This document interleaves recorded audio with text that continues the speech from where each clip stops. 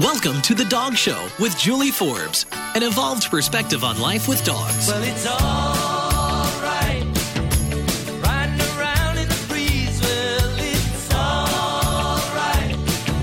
If you live the life you please. Well, it's all right. Welcome to The Dog Show with Julie Forbes. Great to be here today in Seattle. Gorgeous day to take your dog for a walk. Eric, I know you're thinking the same thing. I can see it. I can see it in your expression. That's true. I am thinking that. It is a great day to take your dog for a walk. It's mild still, you know. Yeah. Yesterday, maybe a little hot to take the dog for a walk. But I always get today, stressed out when it great. gets hot out. I know. Yeah. The dogs and cars thing. It's like, if I hear a bark, I'm like, was that dog in a car? It's hot out. Right. How's Abby the Beagle doing? Abby's doing pretty well. Good. Yeah, she's getting up there in age, so she's sleeping a lot, but seems to be enjoying life. That's so good. It's good. We take her on shorter walks now, where it's a lot of her just sniffing the neighborhood in a slow pace, rather than going for the longer walks that we used to. But Quality, not quantity, huh? there you go. She seems to be enjoying it.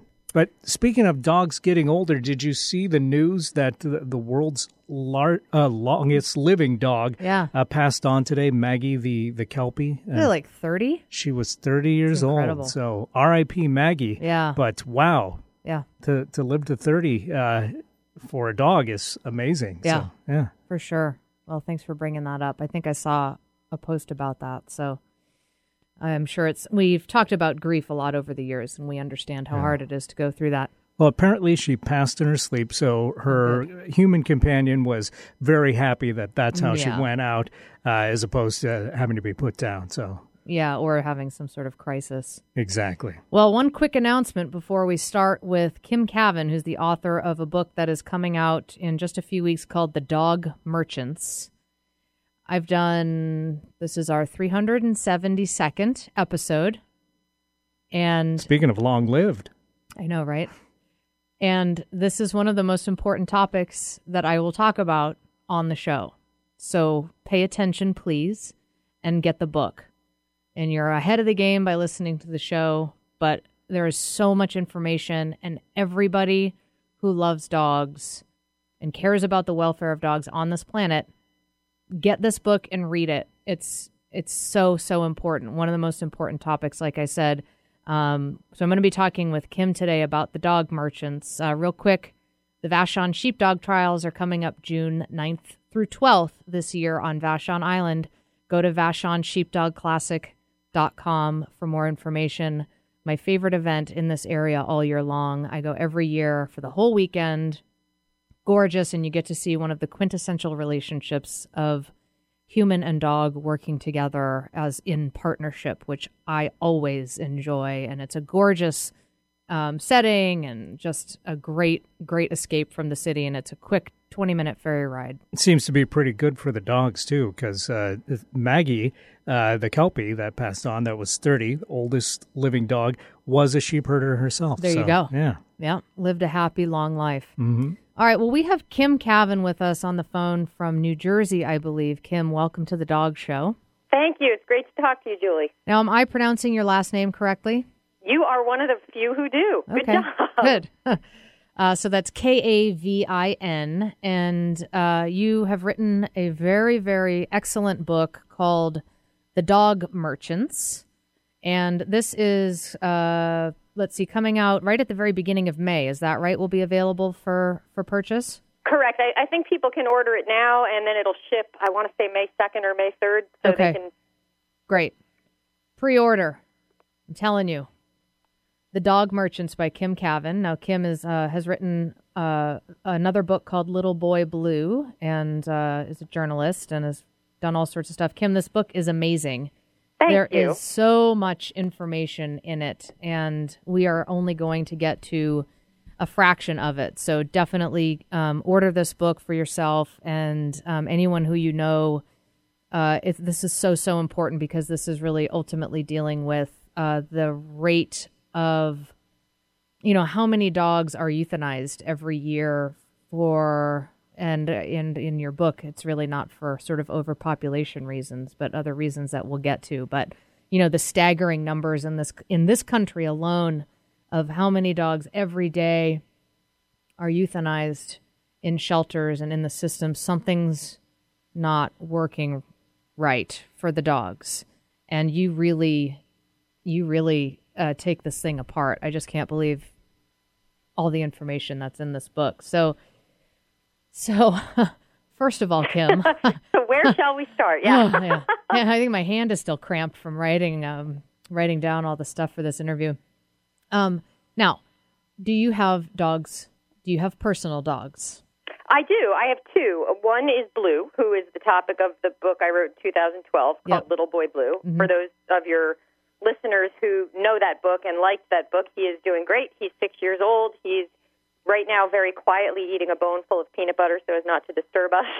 Hopefully that will last. Yeah. And he has a younger adopted sister named Ginger who showed up here about 4 years ago as a foster puppy, not as advertised, had some severe temperamental challenges, multiple failed adoption attempts, and I simply decided to take on the challenge. And now she's an AKC Canine Good Citizen and is doing pretty well in the world. Nice. So that's who I hang out with every day, Blue and Ginger. Nice. And how old is Ginger again? Ginger just turned 4. Ah, and they are buddies? They love each other. Yeah, that's cute. / terrors together. They know how to get into trouble together, too. Yeah. Well, that's fun, right? So I think the understanding, the dog merchants inside the big business of breeders, pet stores, and rescuers. And you really dissect this whole world of it, and you start the book off with a very vivid description of your experience. And I'm remembering correctly that you actually went to one of these auctions. Not only did I go spend a day at what I believe is America's biggest legal dog auction, but I flew back a second time and spent a whole day with the owner of it, both in his office and driving around in his pickup truck to various puppy farms. Wow. Because the account of it really brings you there. I really felt like I got a sense for the scene and, the bringing these different dogs to the table, like literally to a table and, this dog. So basically this is you talk about all of the different aspects in this book of the general whole industry of dogs and really looking at dogs as the business of dogs and really acknowledging that is really what it comes down to is the money that's being made. And that's really where the power is as far as how we can kind of shift things. That's exactly right. The way I came to this was I wrote Little Boy Blue, which followed this dog that I adopted who showed up sick, and it turned out he was from one of the biggest high-kill shelters with a gas chamber in North Carolina, and I wrote a book about what was going on there with the rescue transports and things. Mm-hmm. And when I wrote that book, I had the experience that dog people are about as divided as Donald Trump and Bernie Sanders people are. Mm-hmm. You're either a rescue person or a purebred person in a lot of cases, and I was casting about for some way to frame these issues that all dog lovers could talk about. Mm-hmm. How do you get people to stop screaming at each other and look at things in a new way? Was what I was just looking for it. I didn't know what it was, and I went to, I think I was at a no-kill conference in Washington, and a woman just at breakfast very casually said, I was just out at the dog auction last week, and la-da-da-da-da. And I just dropped my fork and said, what are you talking about, dog auctions? We don't have that in America. Well, we do, and anybody can go. So I hopped on a plane. I didn't even have a book deal. I just booked a ticket and went out because I wanted to see it for myself. I thought it was going to be horrific. I thought it was going to be some dark, creepy, disgusting place with dogs screaming and crying. And, if depending on how you feel about commercial breeding and such things, the more horrifying thing that I discovered was the normalcy. It was light. It was bright. There were bleachers. You could go buy snacks and sodas. People were there with their kids. And this just went on for 8 hours, just auctioning off a couple hundred dogs to the highest bidder. And it got curiouser and curiouser as I realized not only are there commercial puppy farmers in that room bidding on dogs, but there's also rescuers in that room bidding on dogs, trying to outbid the breeders so they can offer the dogs as rescued from puppy mills after actually paying for them. And I thought, bingo, a light went off in my head. This is about cash.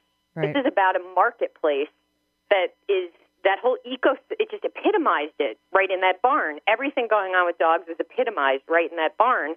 And the thought came to me, what if I wrote a book that was half about breeding and half about rescue and all about following the money straight Right. across the industry? Let's do that, and let's open at the dog auction to try to make that point clear. That's how it came to be. Yeah. You say that the money spent buying dogs as pets represents income to small and large-scale breeders, pet stores, public shelters, and private rescue groups of somewhere in the vicinity of $11 billion each year around the globe. It's a lot. Big business. You know, it's global, and I make it really clear in the book that it's the best estimate. These numbers are impossible to Sure. nail down, but I want to say it was more than a dozen different sources within America, in Europe, in Britain, everywhere that I could find any kind of data, and I applied it to an average sale price of less than $400 per dog. Mm-hmm. So you're not talking about $5,000 per dog driving that amount up. You're talking about quantity of dogs driving that amount up. The scale at which we want dogs as pets is rather shocking when you look at the numbers. Yeah.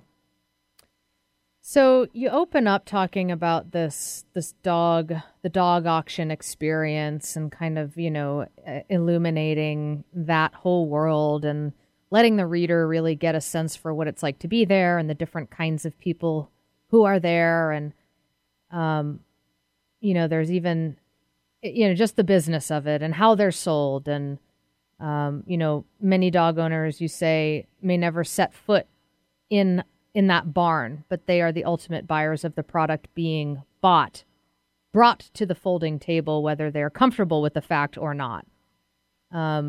And then you talked about one of the last vehicles to leave was a truck pulling a box trailer painted black on all sides with a logo and telephone number of a heating and cooling company. And that if anyone passed that truck driving northbound out of Wheaton, they wouldn't have any clue that there might be a dozen or more dogs inside. And I think what's so interesting about not just the auction part, but then when you were visiting the Hunt Corporation, I think that's what it was called, where they're the sort of readying puppies to go to pet stores. So they kind of gather them all from breeders and then distribute them basically to pet stores. Right, by tens of thousands a year. Oh gosh, I mean, it's just insane to try to wrap your brain around that. Which is how hidden all of this is, and how we don't even know, most people don't even know that these things exist. Like I agree that the existence of the dog auctions has shocked most people who've read the early copies of the book so far. Yeah. It's the same thing I felt at that breakfast table when I said, "What are you talking about, dog auctions? How is that a thing?" Yeah.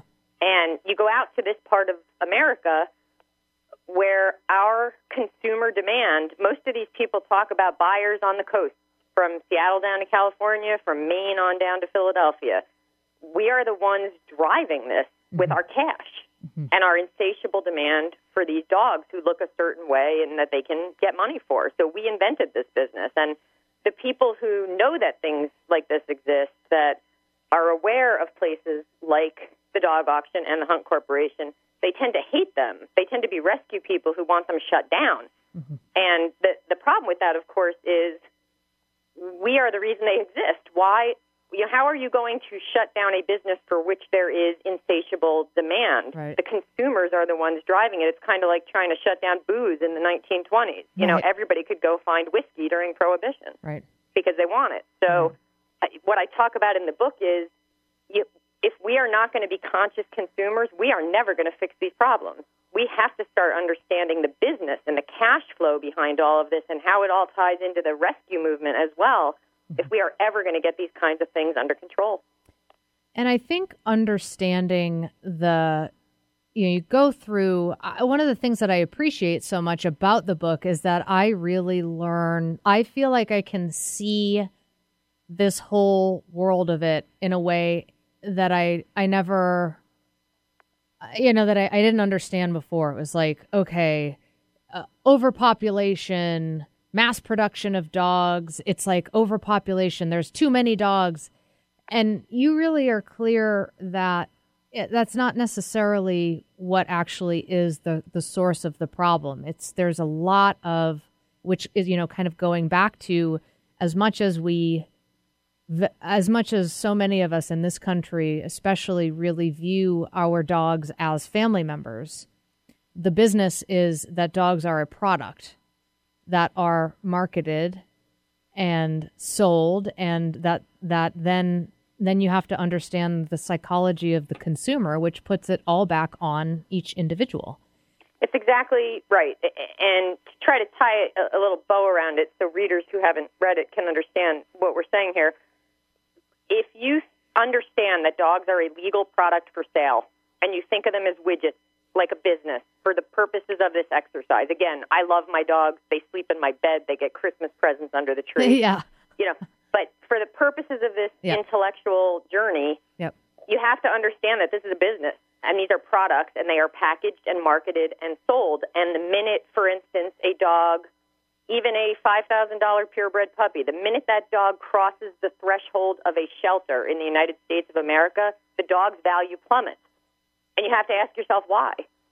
What is it about the way we perceive the dogs? What is it about the marketing? What is it about the business interests on both sides that are causing that to happen and leading to so many problems? And when you start going down that rabbit hole, you get into everything from religion to politics to marketing tricks that work on us in shopping malls that we don't even realize it's happening to us with the dogs because we don't think of them as products. Yeah. And we need to. We need to love them with our hearts, but help them with our heads. Yeah. And what this book tries to do is get people to understand the issues from a different perspective so we can wrap our brains around what's actually happening. Yeah. And one of the biggest components to that perception is, and you go into a lot of detail about this in the book, is dog shows. And I thought it was so interesting to learn about the history of dog shows, purebred dogs, and then sort of the evolution and sort of as a way for people who weren't, royalty or upper class, that they've basically figured out a way to possess and breed dogs that were started out kind of as status symbols. And you compare dog breeds, as far as understanding the psychology goes, a lot to cars. And that was kind of something that I felt too. It was kind of like, I have this dog and this represents what I want you to think about me. I have this dog. Everybody knows this dog costs at least $2,500 and more. So therefore, you're going to think that if you see me with this dog, that I must be of some sort of level as somebody would with a Lamborghini or Ferrari. Right. And it's very intentional that you think that, or that anyone thinks that, not necessarily you. One of the things that you learn when you go spend some time with the commercial puppy farmers is the way dogs are talked about out there is pretty different from the way those of us in New Jersey or Seattle are talking about dogs. Right. And, for instance, here's a good example. I went, Chapter 2, you come with me to the Westminster Kennel Club Dog Show at Madison Square Garden in New York City. Mm-hmm. And there's a moment that was not on camera that I write about. The cameras were turned off. Nobody would have known it happened except the people in that building, where the announcer came over the loudspeaker and said, if you're here trying to figure out which dog to get, you can rest assured that none of the dogs here tonight came from a puppy mill. Right. We're the breeders who care. Right. And everybody in Madison Square Garden stood up and cheered with this self-congratulating clapping. And what I sat there knowing was that, when the sanctioning body of that dog show and many others, the American Kennel Club, when they talk about those kinds of shows to the commercial breeders, it's in magazines that we don't generally see, where they write articles. I'm holding one in my hand right now. It's called Creating Demand for Purebred Dogs. And it's written by the guy who at the time was the marketing director for the American Kennel Club.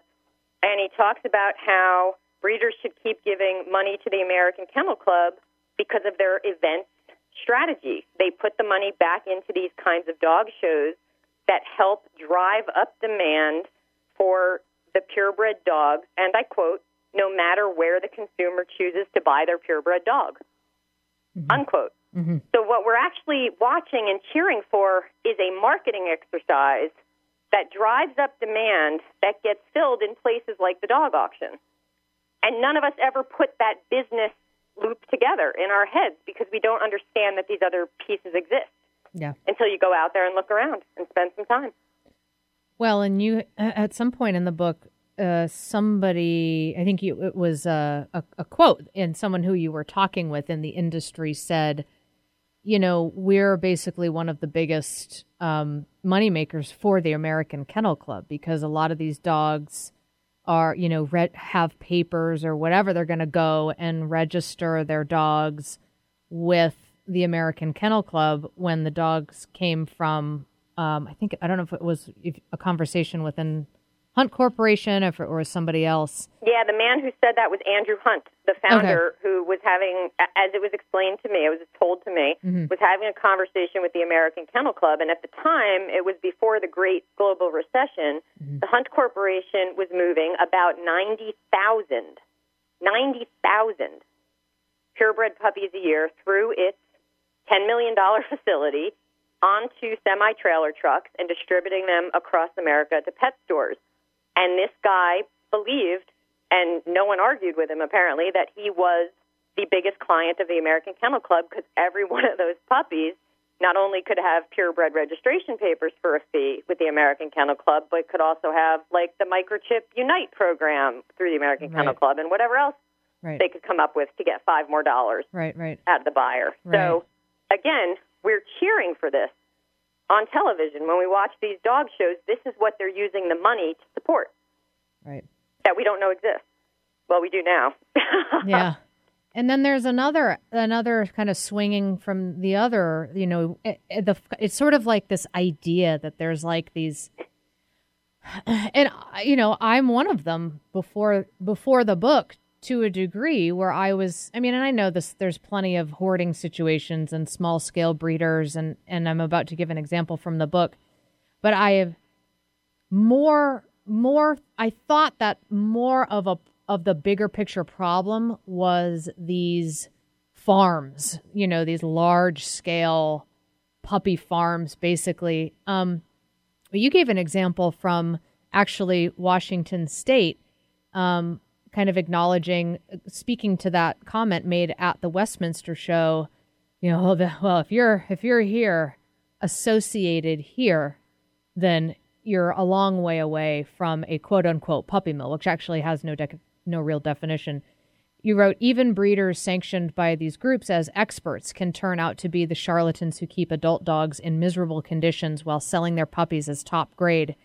It can go on for years. In January 2013, the AKC reported that it had stripped the dog show judge and Chihuahua breeder, Margaret Ann Hamilton, of all privileges for a decade. The action came after authorities in Washington State searched 2 homes and, according to the Seattle Post-Intelligencer and the Issaquah Press, found about 100 dogs living in feces-covered stacked crates, walking in neurotic circles from constant confinement and desperately in need of medical care, some so badly malnourished their jawbones were decomposed or gone.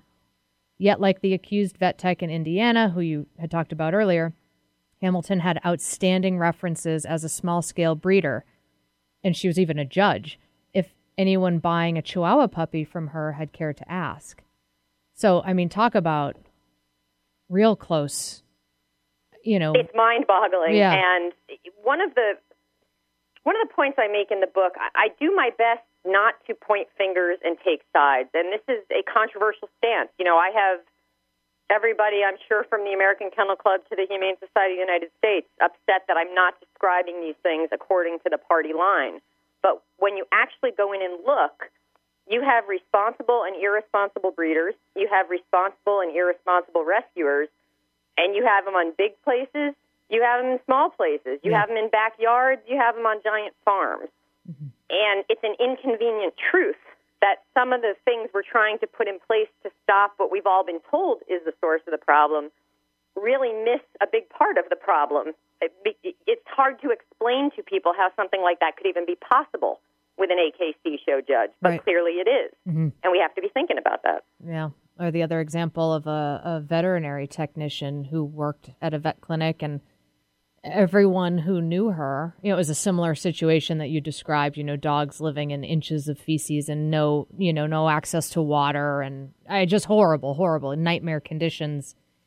And this is somebody where everybody who knew the person was just stunned.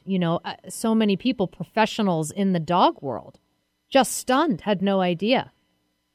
Yeah, there's a woman I quote who I think put it really well, Elizabeth Brinkley, longtime breeder of, I believe, AKC champion Shelties, Shetland sheepdogs, who does a lot of work with legal issues relating to purebred dogs. Yeah. And the way she put it was, it's almost identical to what you hear when you talk about when you talk with rescue people. They say, a lot of people on our side want to just bury their heads in the sand and point their fingers at the other guy and say, it's not us, we're the good guys. It's going to take more very big, visible busts of AKC show judges or Westminster winners, whatever you want to call it. And on the rescue side, too, you're going to have more. You see it if you just look for it. There's reports all the time of rescuers moving sick dogs or having problems or whatever. There's money to be made here. Yeah. And the sad reality is that when you have created consumer demand this big for a product, you're going to have scumbags come out of the woodwork. Yeah. You just are. It doesn't matter what the product is. And the more you can fake out the public, the more you can get them to believe you're one of the good guys, the more you're going to be able to stay in business. And we have to be on the lookout for this. Yeah. We're going to take a quick break. But one of the things that I want to come back talking about that I think a part for me that was like, ugh, oh man, people are something else sometimes, how fickle we can be, I feel, or how vulnerable we are to marketing and spending and following trends and fads. And one of the things that you acknowledge that I've, sort of talked about over the years in my own life about the pattern, when Lady and the Tramp came out, Cocker Spaniels, when 101 Dalmatians came out, Dalmatians, and you kind of get into that part of this, this machine of at least getting into the creating the demand and the response, like actually what happens when, for example, Disney makes a movie that features a certain breed of dog and actually the fate of that dog breed after that. So we're going to get into that when we come back from break. I'm talking with Kim Kavin, who's the author of a book that is available for pre-order right now. Its publication date is May 2nd. So coming up here real soon, you can go ahead and just pre-order it. It's called The Dog Merchants, Inside the Big Business of Breeders, Pet Stores, and Rescuers. This is an important book for everybody who's interested in the welfare of dogs on this planet to read. So please do so. We'll be back in just a few minutes with Kim Kavin. You're listening to The Dog Show with Julie Forbes. And the only real thing you want to see it do is die. And hear the animals sing. Big heart, big hug, big dog. That's what I want. Big heart, big hug, big dog. That's what I want. This is Julie Forbes. I'm excited to tell you about Farm Dog Naturals, a company that handcrafts herbal remedies for the all-natural dog. Quality and integrity are must-haves for anything that I recommend. Certified eco-friendly and cruelty-free, their products address issues like stress and anxiety, itching, hot spots, crusty noses, as well as pet urine, stains, and odor. Farm Dog Naturals is guaranteed, and I'm so happy with the results I'm seeing. Shipping is available worldwide from their website, farmdognaturals.com, or you can ask for them at a retailer near you. Again, that's farmdognaturals.com. Eric, people ask me to help them with all sorts of doggy challenges. I can only imagine. Oh yeah, dogs jumping on guests, new puppy questions, behavioral challenges like fear and aggression, even dog food sensitivities. You name it, and I've probably worked with it. But can you help people even if they don't live in Seattle? Absolutely. I've had great success with phone consultations and have even Skyped with people and their dogs from all over the country. Every dog should be approached as a unique individual. I've talked about this over and over again on the show. That's one of the parts of working with dog training and behavior that I love the most. Every client is different. If you're listening and you need help with your dog, just get in touch. I'd love to get you pointed in the right direction and answer all of your questions. Email me, host@dogradioshow.com. That's me, Julie Forbes, host@dogradioshow.com. I look forward to connecting. Wait, dogs can use Skype? We're really living in the future. This is Martha Norwalk. Every Sunday morning, beginning at 9 a.m., thanks in part to the Northwest School of Animal Massage on Vashon Island, we cover the world of animals. This week, April 24th, it's an encore presentation of Animal World. Tune in to hear Best, bioenergetic synchronization technique practitioner Dr. Nels Rasmussen, do remote rebalancing and healing sessions for our listeners and their animal friends. Dr. Nels is amazing, and you'll enjoy hearing him work on Martha Norwalk's Animal World, Sunday morning, 9 a.m. to noon, right here on Alternative Talk, AM 1150. The Natural Pet Pantry is Seattle's original source for wholesome dog and cat meals, offering 8 different protein options to accommodate your pet's dietary needs. Made locally using all U.S.-sourced ingredients, their freshly ground stews, raw or cooked, can be purchased from their 2 stores in Burien and Kirkland, most independent pet supply stores, or delivered right to your door. Go to naturalpetpantry.com for more information. I'm Julie Forbes, and my first choice for my pet's food is the Natural Pet Pantry. It's the educated choice. No other station brings you this much variety. Welcome to Alternative Talk, 1150 AM. And now, back to the Dog Show with Julie Forbes. That's what I want. Big hearts, big hug, big dog. That's what I want. Big heart. Welcome back to the Dog Show with Julie Forbes. We're back with Kim Kavin, author of a book that is being released on May 2nd. You can pre-order it now. It's called The Dog Merchants, Inside the Big Business of Breeders, Pet Stores, and Rescuers. Today is episode number 372, and this is one of, if not the most important topic that I have talked about so far in the whole time of the show. So please listen carefully, and please get this book and read it. It is so important that we all understand really the nature of this business. Kim, welcome back. Thank you, Julie. So much to go over. The book, I mean, I feel so empowered with information. So thank you so much for writing this book and putting all of this together, because there's so much in it. And it's not as hard to be with as I think I anticipated it would have been. In the way that it's very, balanced in the writing, and you do touch on, certainly give some examples of, like I mentioned one of them in the last segment, these kind of hard to visualize images of, dogs in really rough conditions, but it's not that way. I'm really sensitive about that kind of stuff. And I actually was sort of thinking along the way, like, I think because of the context of this, I felt like I was able to be with all of it and not feel like, oh God, this is just going to give me nightmares for weeks. It's such a huge compliment. Thank you. And I want to tell you why I take that one so deeply and personally, and I'm so proud to have you say that and grateful. Mm-hmm. When I wrote my previous book, Little Boy Blue, Blue's picture is on the cover. Mm-hmm. And I would go to book signings with Blue, who was 2 years old, cute, happy, friendly as can be, full body waggle when people come over, happy to take treats, doing his tricks, all that kind of stuff.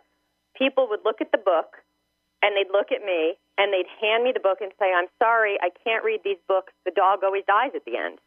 Oh. And I would say, this is Blue. Would you like to pet him and say hello? He's alive and well. It's a happy ending. And they would look at the dog and look at the book and hand it back to me and say, I can't take it. I can't read these kinds of books. I don't want to be crying. Yeah. And so when I sat down to write The Dog Merchants, I was keenly aware of how I was phrasing things and trying very hard to explain things without, I think as one reviewer put it, I don't tug too hard on your heartstrings. Mm-mm. I do that on purpose. I'm trying to foster conversation and understanding. I don't want you to close the book and walk away. I want you to keep reading. And I don't want to see that kind of stuff either. I mean, I've been in those horrible places. We all know that they exist. Yeah. I don't need to spell that out for you to understand what I'm talking about. Well, and I think your earlier point is that this, in order for us to really, us humans, to really make a difference in a way that is going to ultimately increase the welfare of dogs in this country and on the planet is for us to approach this intellectually and not emotionally. And that is my opinion, that when we see the dog, whether it's a adorable mutt, a beautiful purebred, whatever your flavor of the day that you like is, all of the blood drains from our brain. It does. Goes right to our heart, and we do stupid things and give money to bad people without thinking about the consequences. And that is what I'm trying to help empower people to understand. What is going on in this transaction? What are the business forces that led you to that moment? And what do you need to do to be a conscious consumer? Right. Bringing in some awareness of the intellectual aspect of it, knowing the emotional part of it's not going anywhere. That's part of the magic of dogs. Part of the beauty and the wonder of their relationship with us on this planet in its best forms. And in this particular conversation needs to be solved with intellect and understanding and balance. So that's and you do a great job of that. So you talk about in the book the one of the I thought so interesting understanding the human psychology and sort of behavior around spending, and in particular around this industry of dogs. And do you when you're looking to bring a dog into your home, do you look for a purebred dog? Do you look for a mixed breed dog from a breeder or a shelter? Because now even breeders are doing sort of designer mixed breeds. Yes, we write about the German Labrador coming to a market near you soon. I know. Oh, and all the doodles. There's so many doodles now. So the whole the movie and television industry, and even commercials like the Taco Bell commercial sent chihuahuas through the roof as far as spending went. Yep. The Yo Quiero Taco Bell, and then 101 Dalmatians. And you wrote about this woman who stood outside of a movie theater and just with her Dalmatian, who worked in Dalmatian rescue, waiting to greet the crowds after the release of the new 101 Dalmatians movie to try to educate. Her story was so powerful. I'm glad it stuck with you because it sticks with me too. Yeah. Just this image of this woman, a woman and a dog, a woman and a Dalmatian up against the marketing of a global Disney machine, trying to help. Just that image in my head, I will never get it out of my head. The reason I thought it was important to tell Patty Dane's story from Dalmatian Rescue, I think she was in Florida, if I remember correctly. There is it's often stated as fact that when you put dogs in dog shows, when you put them on TV, when you put them anywhere that gets mass media exposure, it does not translate into an increase in sales of those types of dogs. And the reason that some people claim this to be true is they look at AKC registration data and say, well, look, the data didn't go up very high, so it must not be happening. What this woman explains is that it's not a fair way to judge the problem because not everybody who goes and gets a copycat Chihuahua or Dalmatian or whatever it is going to register their dog with the AKC or buy it from a reputable breeder or anything like that. It's not a reasonable way to gauge the problem. And what she talks about is the spikes of Dalmatian numbers in the shelters by that Christmas. I think it was the movie came out in the fall, and a few months later by Christmas, some of the stats are the Humane Society of Boulder in Colorado had a 310% spike in people dumping Dalmatians that they bought on a whim. The Humane Society in Tampa Bay, Florida, 762% increase. This woman had 130 Dalmatians showing up at her rescue group, and it usually took her more than 2 years, and it happened in a few months after that movie came out. So she took her Dalmatian and stood outside these movie theaters and said, please, people, here is a stuffed animal. Get the stuffed animal. Right. Don't rush out and buy a Dalmatian because you just saw this movie. Yeah. And, of course, look what she's up against. She's going to lose that fight. But I love her spirit and her effort to do that and bring attention to the problem. Yeah. Well, it is interesting, too, because it also does look like in 1985 when Disney had re-released the original 1961 cartoon version of 101 Dalmatians, AKC registrations for the breed had increased spectacularly from about 8,000 puppies a year to nearly 43,000. So they actually are seeing those numbers on that end of it too, but I think it's absolutely valid, as Patty Dane suggests, to look at the numbers in rescue to really gauge the impact, kind of the flow of the product. Yeah, it depends on who's selling the dogs. Like, I remember the Chihuahua thing from Taco Bell. Yeah. Something was, I don't want to say wrong with the dog. There's nothing wrong with how dogs look, in my opinion, period. But the breeders of Chihuahuas didn't like that dog. Right. It didn't look right according to the standards that the dog shows. Right. So all those dogs that got purchased after the Taco Bell commercial went crazy, they couldn't register them as purebreds, a lot of them, because they didn't come from breeders who were breeding to those AKC standards. So I do think you're right. It depends on the kind of dog a lot of times. But I think, as Patty Dane put it, that Dalmatian rescuer, people would breed anything with spots to anything else with spots to try to make a quick buck. I think that was how she put it about the Dalmatian. Yeah.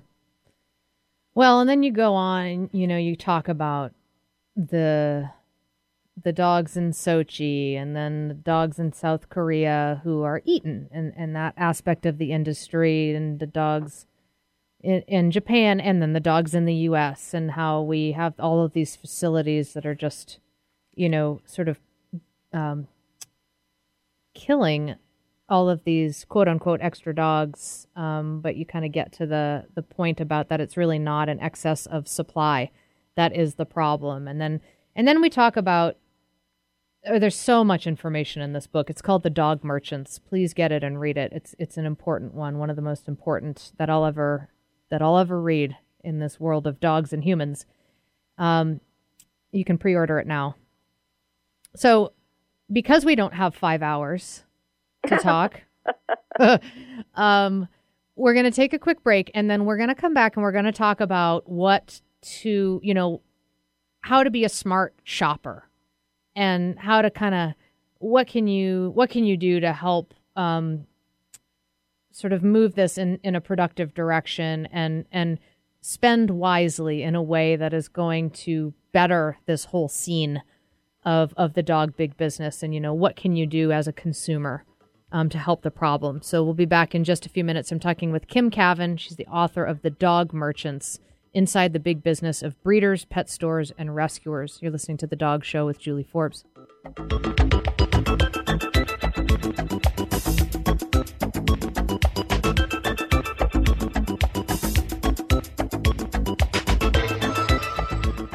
The Natural Pet Pantry is Seattle's original source for wholesome dog and cat meals, offering 8 different protein options to accommodate your pet's dietary needs. Made locally using all U.S.-sourced ingredients, their freshly ground stews, raw or cooked, can be purchased from their 2 stores in Burien and Kirkland, most independent pet supply stores, or delivered right to your door. Go to naturalpetpantry.com for more information. I'm Julie Forbes, and my first choice for my pet's food is the Natural Pet Pantry. It's the educated choice. Eric, people ask me to help them with all sorts of doggy challenges. I can only imagine. Oh yeah, dogs jumping on guests, new puppy questions, behavioral challenges like fear and aggression, even dog food sensitivities. You name it, and I've probably worked with it. But can you help people even if they don't live in Seattle? Absolutely. I've had great success with phone consultations and have even Skyped with people and their dogs from all over the country. Every dog should be approached as a unique individual. I've talked about this over and over again on the show. That's one of the parts of working with dog training and behavior that I love the most. Every client is different. If you're listening and you need help with your dog, just get in touch. I'd love to get you pointed in the right direction and answer all of your questions. Email me, host@dogradioshow.com. That's me, Julie Forbes. Host@dogradioshow.com. I look forward to connecting. Wait, dogs can use Skype? We're really living in the future. This summer, pack up the dog bowls and head to the Lodges on Vashon. Just a 20-minute ferry ride from West Seattle, Vashon Island is the perfect quick getaway for you, your family, and your furry friend. The Lodges on Vashon has 16 freestanding contemporary lodges, 2 communal spaces, and plenty of outdoor space to enjoy with your pooch. Go to lodgesonvashon.com for more information, because sometimes your dog needs a vacation too. The search is over. You found the station that's not afraid to be different. Alternative Talk, 1150 AM. And now, back to the Dog Show with Julie Forbes. I want a dog, a chihuahua. When I get back to my small flat, I want to hear somebody bark. Welcome back to the Dog Show with Julie Forbes, and we're back talking with Kim Kavin, author of The Dog Merchants, Inside the Big Business of Breeders, Pet Stores, and Rescuers. Let's see. On sale May 2nd, but you can pre-order it now. I highly recommend it. It's one of the most informative and important books I've read. So, Kim. Hello. We don't have 5 hours, like I said, unfortunately. So, it'd be getting late there in New Jersey anyway for you if we did. So, what is there to know, for people? Okay, well, gosh, geez, thanks for dumping all of this on me right now as I'm listening to this. One of your points, which I love, which is awesome, is like, hey, you know what? Unlike other industries, this is not a freight train that one person is, trying to stop. This is actually something that we can change. There's so many aspects to this sort of machine, this business of selling dogs, and that really, if everybody gets educated and aware, or enough people, we can actually really make a difference, because it's all about where the money's going, just like anything else. 100%. That is what I believe. I feel like we have been marketed to Yes. in ways that set us up to not work together as dog lovers. Yeah. This notion that you're a rescue person or a purebred person, it just negates the idea that we're dog people and that we love dogs. And most people, almost half the homes in America have dogs. There's over 100 million of us. Most of us just want to be able to go get a dog from somebody who treats dogs well. Right. Whether you're talking about purebreds or rescue, we just want to do the right thing by the dog. Right. And it's really hard to do that if we're being divided and told, well, the other team is bad and everything about our team is good. And, it just doesn't work. And what I advocate for in the end of the book, the last 2 chapters, are ways that we can do this both as shoppers in person and as shoppers online. Mm-hmm. So what do you think, what are some great tools for people to know if, say, like, oh, okay, well, we're actually bringing a dog into the family. What do we do? Because it's like, well, you can't, how do you know this versus that? What is there to know? I think that 2 things. The first thing you do, you have to go in prepared with smart questions. And we have a whole chapter in the book that gives examples, not only of the questions, but some answers you might hear and what they might mean. Yep. And the most important thing I can say about those questions is they are open-ended. They cannot be answered with a yes or a no. Instead of saying to the person, is the dog socialized? They're going to say yes. Great dog. Take the dog. Right. If you say to the person, how was the dog socialized? I said that to a breeder of Malamutes at one point. And she said, well, the day that they're born, I take them away from the mother so they bond with people instead of dogs. Oof. And most people would say oof to that, but you're not going to get that answer unless you ask the question the right way. So I give breeders tons of examples of open-ended questions and the kind of answers you might hear. And once you kind of get that pattern in your brain, you automatically become a smarter shopper. Mm-hmm. And then the second thing, which I'm super proud of and excited about the early response to, is as I was thinking about dogs from this perspective as products, and again, love my dogs, members of my family, but to solve these problems, we're talking about business here. Yes. Well, what is the dog business missing for consumers that we have in every other business? And I thought about hotels. Okay, what happens when I want to find out if a hotel is good? Where do I go? What do I do? Well, I go online, and I look at a site like TripAdvisor, and I read the ratings and reviews. And I do the same thing with restaurants at a site like Yelp. People do it with my books on Amazon, Right. Why do we not have a place where the more than 100 million of us dog lovers in America can get together online and rate the breeders and rescuers? Yeah. And say, this is what happened when I actually got the dog home. The people were honest or the people lied to me. The dog was sick, whatever it is.